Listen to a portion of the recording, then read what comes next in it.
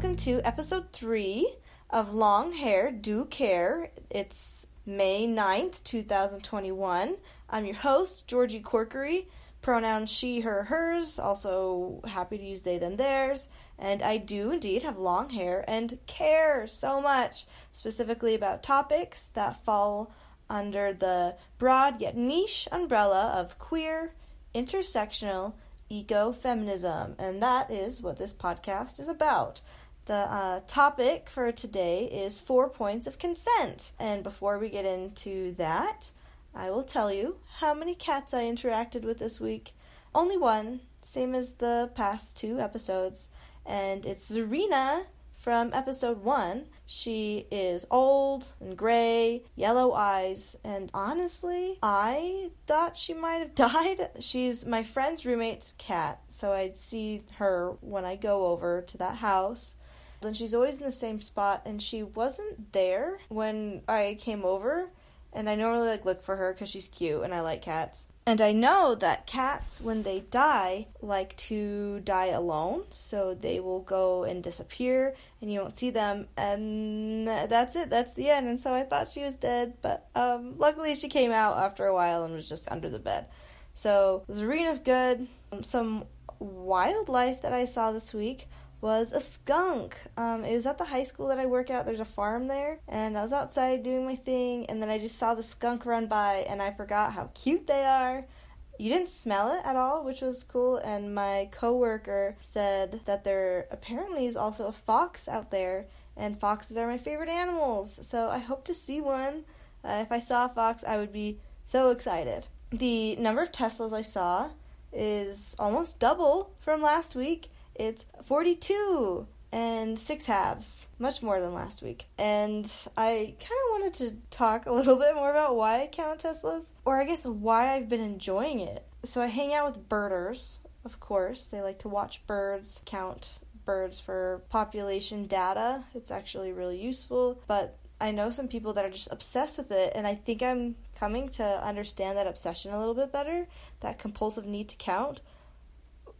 Through this counting Tesla thing that I started for the podcast. I do it compulsively, and honestly, I think it's making me a better driver because I'm paying attention more. So it's been good all around, and I really enjoy it, and it's cool that I'm seeing more. I don't know if that's because I'm in different places. Maybe I've been driving around more on the east side of Salt Lake City than the west side, and that's kind of more the rich side.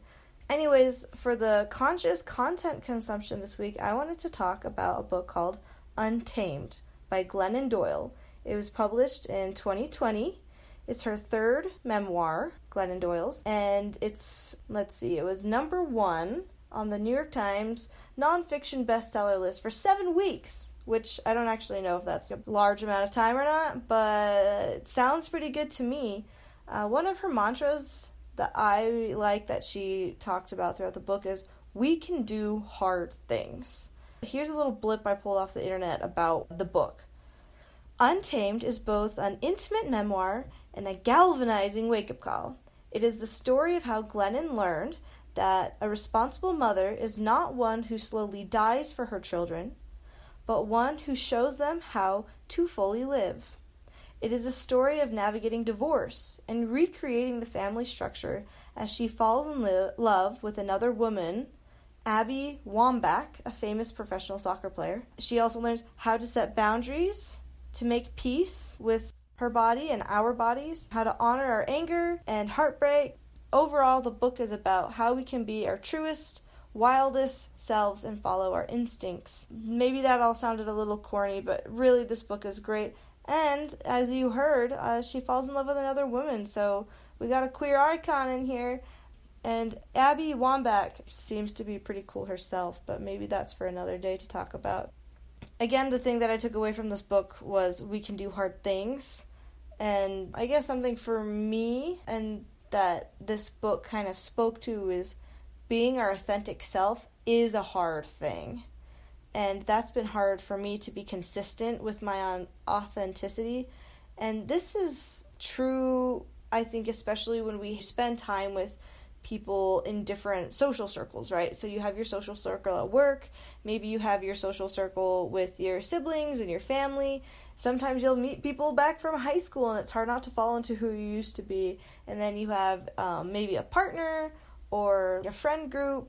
I'm on a kickball team, so there's dynamics all around, and being your authentic self in all those situations, I think, can be hard, but it gets easier as I get older. And I don't know if that's something that everyone relates to, but I can only imagine that is. So we can do hard things. We can be ourselves.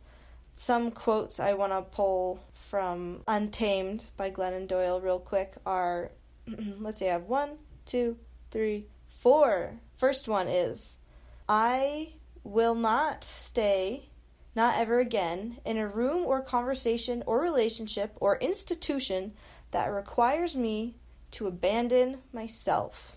And I love that because, yeah, I don't want to abandon myself at any point. I hope none of you have to do that. Quote number 2.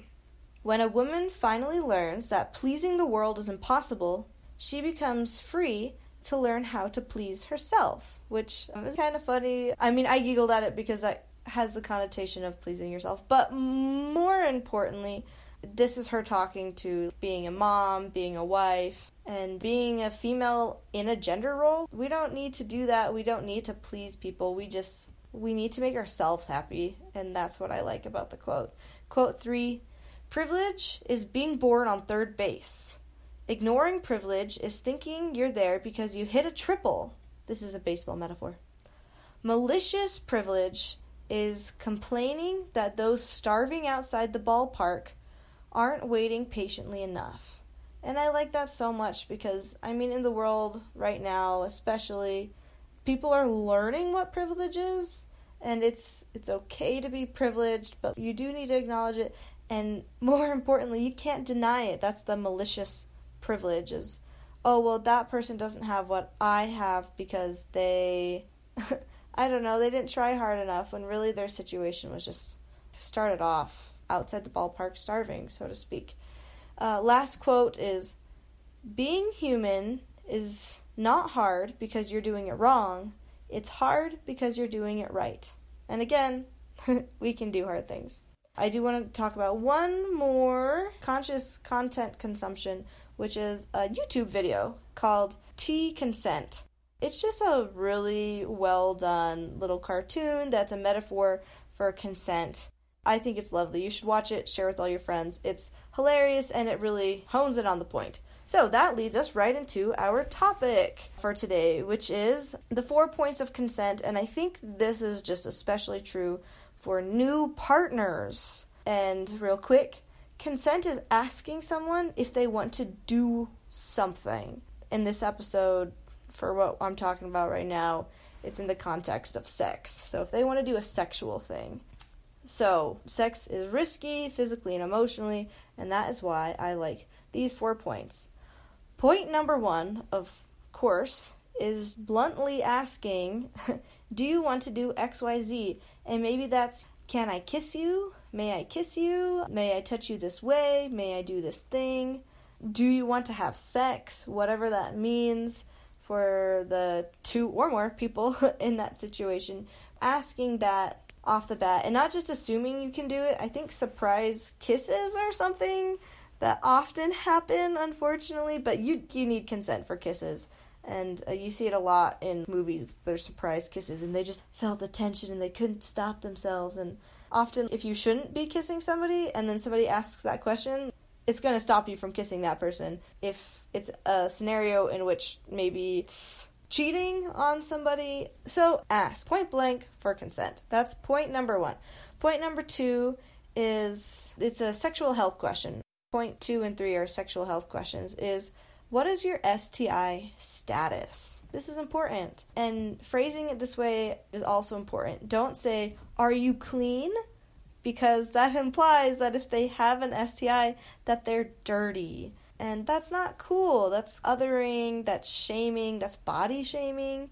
And STIs happen. It can happen with your first sexual partner. It can happen with your 50th sexual partner. It really doesn't matter. Just ask, what is your STI status? And if someone says, I do have an STI, don't be mean about it. Be understanding. There are questions from there to ask, which is, okay, how do we protect ourselves? What does that mean? What are the symptoms? Educate me a little bit.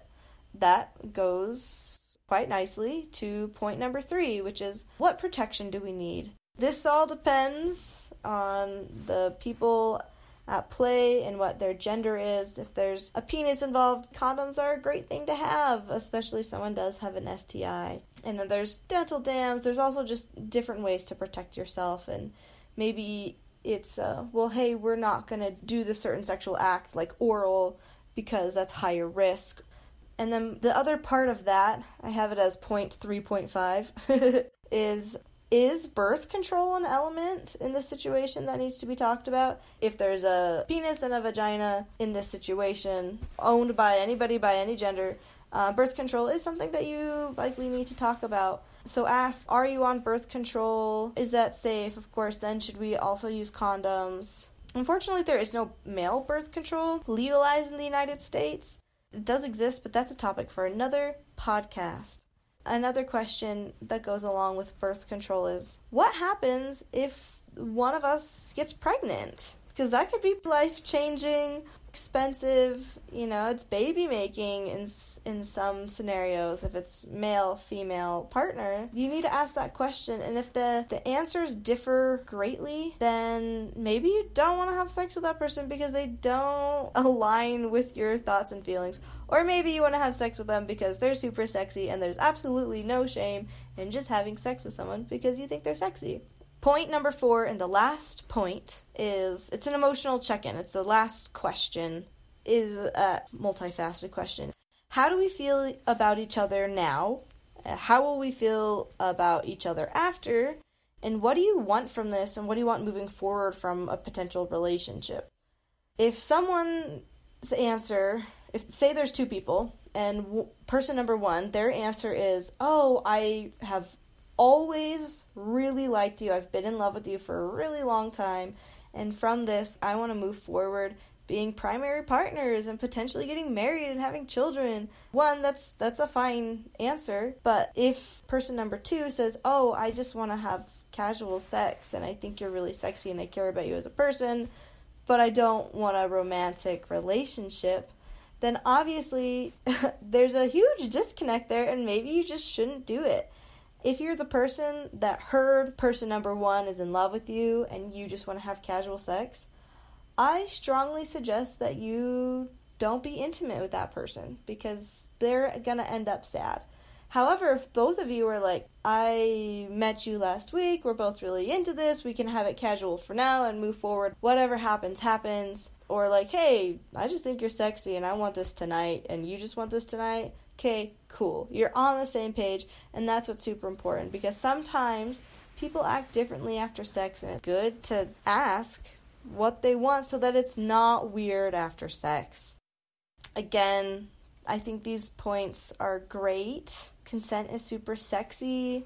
Sex can potentially be a life-changing event if you do become pregnant, if you do have an STI, depending on which one it is. And I also acknowledge that it's not easy to have this whole conversation before sex.